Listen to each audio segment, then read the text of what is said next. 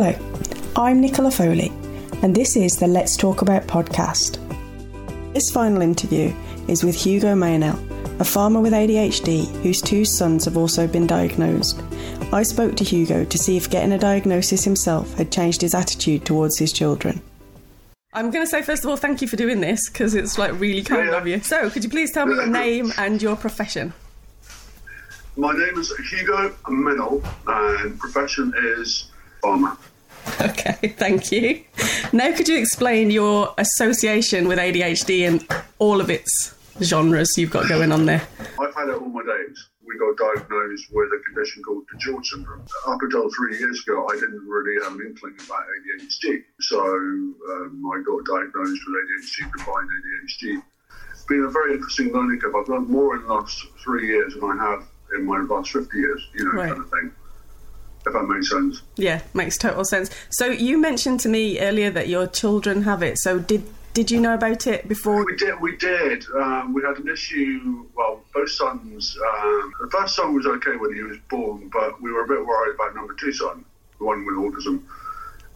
So we needed to get him checked out, and we got referred to a geneticist in Perth, PRI, called Dr. Jonathan Berg, who was brilliant, and he actually highlighted the fact that we did have the George, which we didn't really know about up until then. So my parents didn't really have an inkling about, when we were and that kind of thing. And it was really, my wife was persistent on finding out what the issue was. So then, we got diagnosed and we got confirmed that we had the George. Right. So which is quite rare. 1 in 4,000 people get it. And so from then on we were able to react to whatever came our way. So, in due course you got diagnosed with autism as well. And the last child we got offered IVF. For that one to rule out the possibilities of spreading the gene even further. Because it is a gene stroke chromosome issue, and it unfortunately comes down the male line. But so that's my association with it. But like I say, what I've learned in the last 3 years has been mind-blowing. So, retrospectively then, how do you think ADHD has affected your life, or every condition that you've got going on? I would say massively. Yeah, massively. In a positive or negative way, or both? Both. Right. Yeah. I wouldn't have changed what I've done. And part of me, half of me says I would have changed, but half of me says I wouldn't have changed. Left hand doesn't know what right hand is doing. Negative, if I start with worst case scenarios, negative wise, it did have an impact on my relationship with my wife, because she had to deal with the boys and stuff like that, but then she often felt that I was another sort of child, so to speak, because I never thought, I was, I wouldn't say sort of forgetful, but I just didn't do things in the normal conventional way. And but positive wise, I never sat still. I was always on the go, always doing stuff. But looking back now, I realise all my mistakes and stuff like that. You can't change the clock, unfortunately. You have to move forward. Yeah, and learn from it. And I think as well, so does that, the way you're speaking about it means that you, since you found out you had it, have changed your behaviour somehow? Because when you're saying about your wife, she felt like she had another child, and now you're speaking like she doesn't. Well, I think it's changed my perception on it. It's making me think more things through, right, more thoroughly. It's making me. I would never say I was never organised or anything like that. I was, I would say I've got a mild case of ADHD. I wouldn't say I'm hyperactive or anything like that.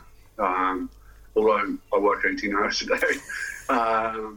But it's very, very interesting because it just makes you think a lot more. Having the knowledge is having the power. Yeah. And having the power just sort of makes you reflect on your past and your past mistakes and just how you can improve on them to get a more rounded quality of life, I guess. So where do you stand personally on telling your children then? Because I know a lot of parents don't want their children to know until they feel they're old enough to understand it.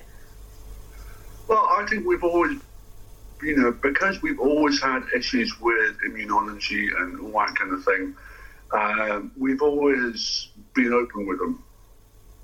We've always told them that, you've got issues. My eldest son, for example, had one kidney bigger than the other kidney at birth. So they put dye in, which basically frizzled the smaller kidney up. So he is only on one kidney. So he has to have quite regular checkups and all that kind of thing with endocrine. And I suffer from calcium deficiency and stuff like that. And if I know that I don't take my medicine every day, then I feel it, but then equally I'm trying to install that into my eldest boy and make sure he gets a message on that one. So we've kind of been as open as we can. It's highly frustrating at times, definitely. Hygiene is not a strong point at all. Teeth brushing. Yeah, it's a battle and a half to get him into the shower or even brushing his teeth. But we've always tried to be open, and we've got disabled badges for Louis because he's got no spatial awareness. Openness is the best way. And like I say, I wish I'd known what I know now 10, 15 years ago would have made life a lot easier. Okay, well, bearing that in mind then, as my whole premise of this interview is based on misunderstanding and stigma, it's okay for us to be honest with our children and to make them realise it's okay to have this and there's ways to manage this.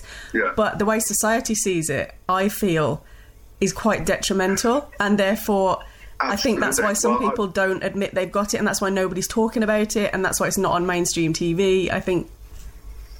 Exactly. I couldn't agree with you more. I mean, if I give you an example from my perspective anyway, I was in employment for about 20 years.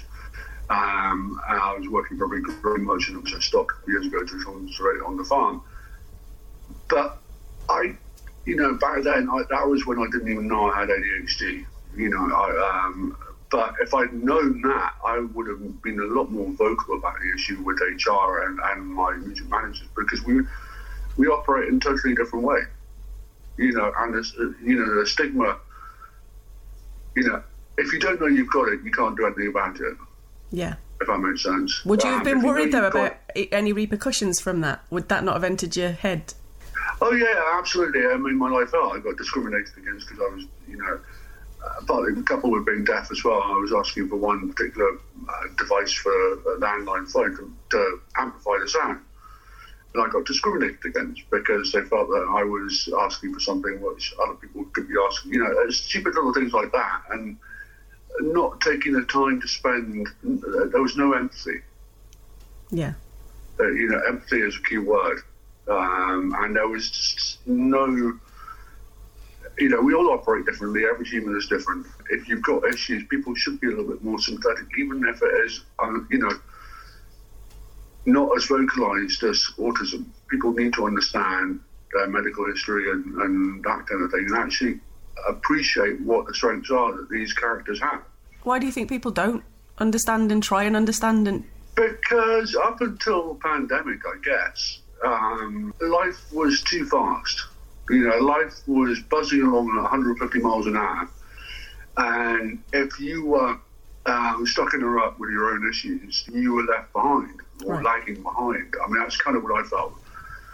And it's given people time to reflect on mental health and awareness and all those sorts of issues. ADHD, I do feel, is paramount to this because the ratio of people who've got it is much lower than the George. I say 1 in 4,000 for the George. I don't know what it is for ADHD, but you think of the prison service, you think of kids at school. Back in the day, it used to be on the naughty step because you're hyperactive, and I never thought anything more of it. Nowadays, people are more in tune with it, but when you're an adult, that's a different ballgame altogether, because adults often don't want to admit they've got an issue. Yeah. They hide it, they disguise it and stuff like that, and they try and do the best they can. But in my opinion, it's better to be honest about it and just say, listen, I'm struggling, or I need some assistance. Yeah, 100% agree. Don't understand. And I think employers need to be a little bit more sympathetic. If you put a person in the right environment and actually work with them to get the best results, you'll get a far better end result. Yeah, because people with ADHD are quite loyal and hardworking, like you say. Oh, yeah. They'll give you everything they've got. You've just got to kind of help them do that. Yeah, exactly. That's And that's the message that I would like to get out there. So how do you think we can change perceptions of ADHD? It's not going to happen overnight, that is for sure. But I think they all talk about mental health and awareness to mental health, okay, but they don't talk about specific, sorry, are you feeling all right to your next door neighbour? Yeah, they need to vocalise the issues a lot more. I mean, one of the things I would love to be able to do is get more support counselling for adults with ADHD. If you've got children with it as well, and you're struggling as a parent to deal with your children, then it's going to be even harder for you as an adult to A, even find out if you've got it, and then B, trying to deal with it. Exactly, 100%. It's very difficult for an adult, from a 25-year-old up till whenever. Yeah, I mean, you're kind of forgotten. That's it. Bye-bye. Catch you later. I think that's the only similarity with autism, isn't it? That's the same thing. As soon as you hit that adult stage, children, if you get a label early doors, you are on a much more straightforward course because you know that's out there, that kind of thing. Yeah.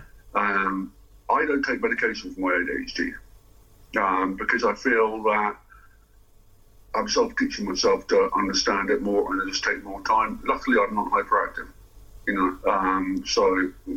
Well, my wife might think differently, but that's a different story. But I feel there's a lot of ethics in line of thought of nature and stuff, and I love what I do, and I find that calming. It's all about the calming, relative calming, creation of a calming environment really for adults. But how you get the message out there that is a very difficult one. I really, that's what I'm trying to work on at the moment. And education is a key going forward. Yeah, 100% agree with that. Kids with ADHD and young adults with ADHD love being outside and love kind of jobs where they can be given a task and then complete the task there and then, and it's not something that takes... But get a reward as well. Yeah, get the reward for it. Yeah, totally. And also, it's just that you're like a massive role model because you are somebody positively dealing with ADHD. You've got like all these conditions, but you're still achieving in life. And I think that's hugely important for them to see because so often it's people that are failing in life or people that are in prison or, Yeah, exactly. But it's also, it's looking after the carers of these guys as well. That's where I'm a firm believer in that as well. So it's giving parents a bit of a respite. I think that's actually why the ADHD group in Perth is so unique. Because I've been to so many support groups with all the various conditions my son has because he's got Tourette's and all sorts. And I think none of the other groups actually support the parents in the way that Perth ADHD does, which is so short-sighted. Yeah, I think more needs to be done for parents. One of the things which I'm really wanting to achieve, both for kids and both for adults as well, is get an app, a really cool app for the phone, which... I don't know, the idea is there, but getting it from A to B is different. But it's making it more user-friendly so that they can write notes down and they flash back up, so they don't forget. Yeah. Take notes, do this, do that kind of thing. Very simplistic, but I think more needs to be done for that. When you're in the workplace, it's just, and even HR, getting HR to tune into the app as well. Yeah. And saying, do not forget your meeting, whatever, because you know what it's like. We tend to forget. Well, we don't always forget, but a lot of people tend to forget. Most of the time. But if you had an app, which I'm thinking of where I used to work, you do remember you've got a meeting. You do remember you're meant to see this guy and that kind of thing, and we want a monthly report, that kind of thing. It would be a massive bonus. I think that's maybe why it gets harder for adults with ADHD as well, because as a child, you've hopefully got parents doing that for you. And then the second that support's gone, it all goes to pot a little bit as an adult because you can't pay your bills and you can't do all that stuff because you literally forget. Children are one thing, but adults are another thing, and more support needs to be done for adults who function normally but run families and stuff like that. More needs to be done on that angle. Definitely. Yeah, I think they do need more support. Even just parents that don't have the condition themselves but are supporting children could use a bit more support. I think professionals probably need to get on board a little bit as well because, like, you seem to have had a really good sort of person at the hospital that diagnosed you. But I think some parents have a fight for that and have a fight for kind of just finding somebody that will acknowledge... I went privately. Right. in the end because I couldn't get an NHS. But because of my condition, the psychiatrists at the NHS now are less inclined to offer me medication because of I've had open heart surgery and I don't want any conflict and stuff like that. And I actually find I'm quite cool with that in a way because having learned what I've learned, it's made me appreciate that if I do feel myself getting stressed, I just kind of can't tend and just sit back and think it's not in the world if it doesn't get done. There's my postman. On which note, we'll probably leave it there if that's okay with you. Yeah, no worries. Well, thank you so much. Okay, bye. Bye. This podcast was brought to you by Nicola Foley and Buzzsprout. Music and sound effects from Zapsplat and Adobe. Poem by Jean Willis, read by Zoe Bailey and Ivo DeMeyer. Thank you to my guests, MSP Daniel Johnson, Dr. Tony Lloyd, Lorna Fotheringham and Hugo Maynell.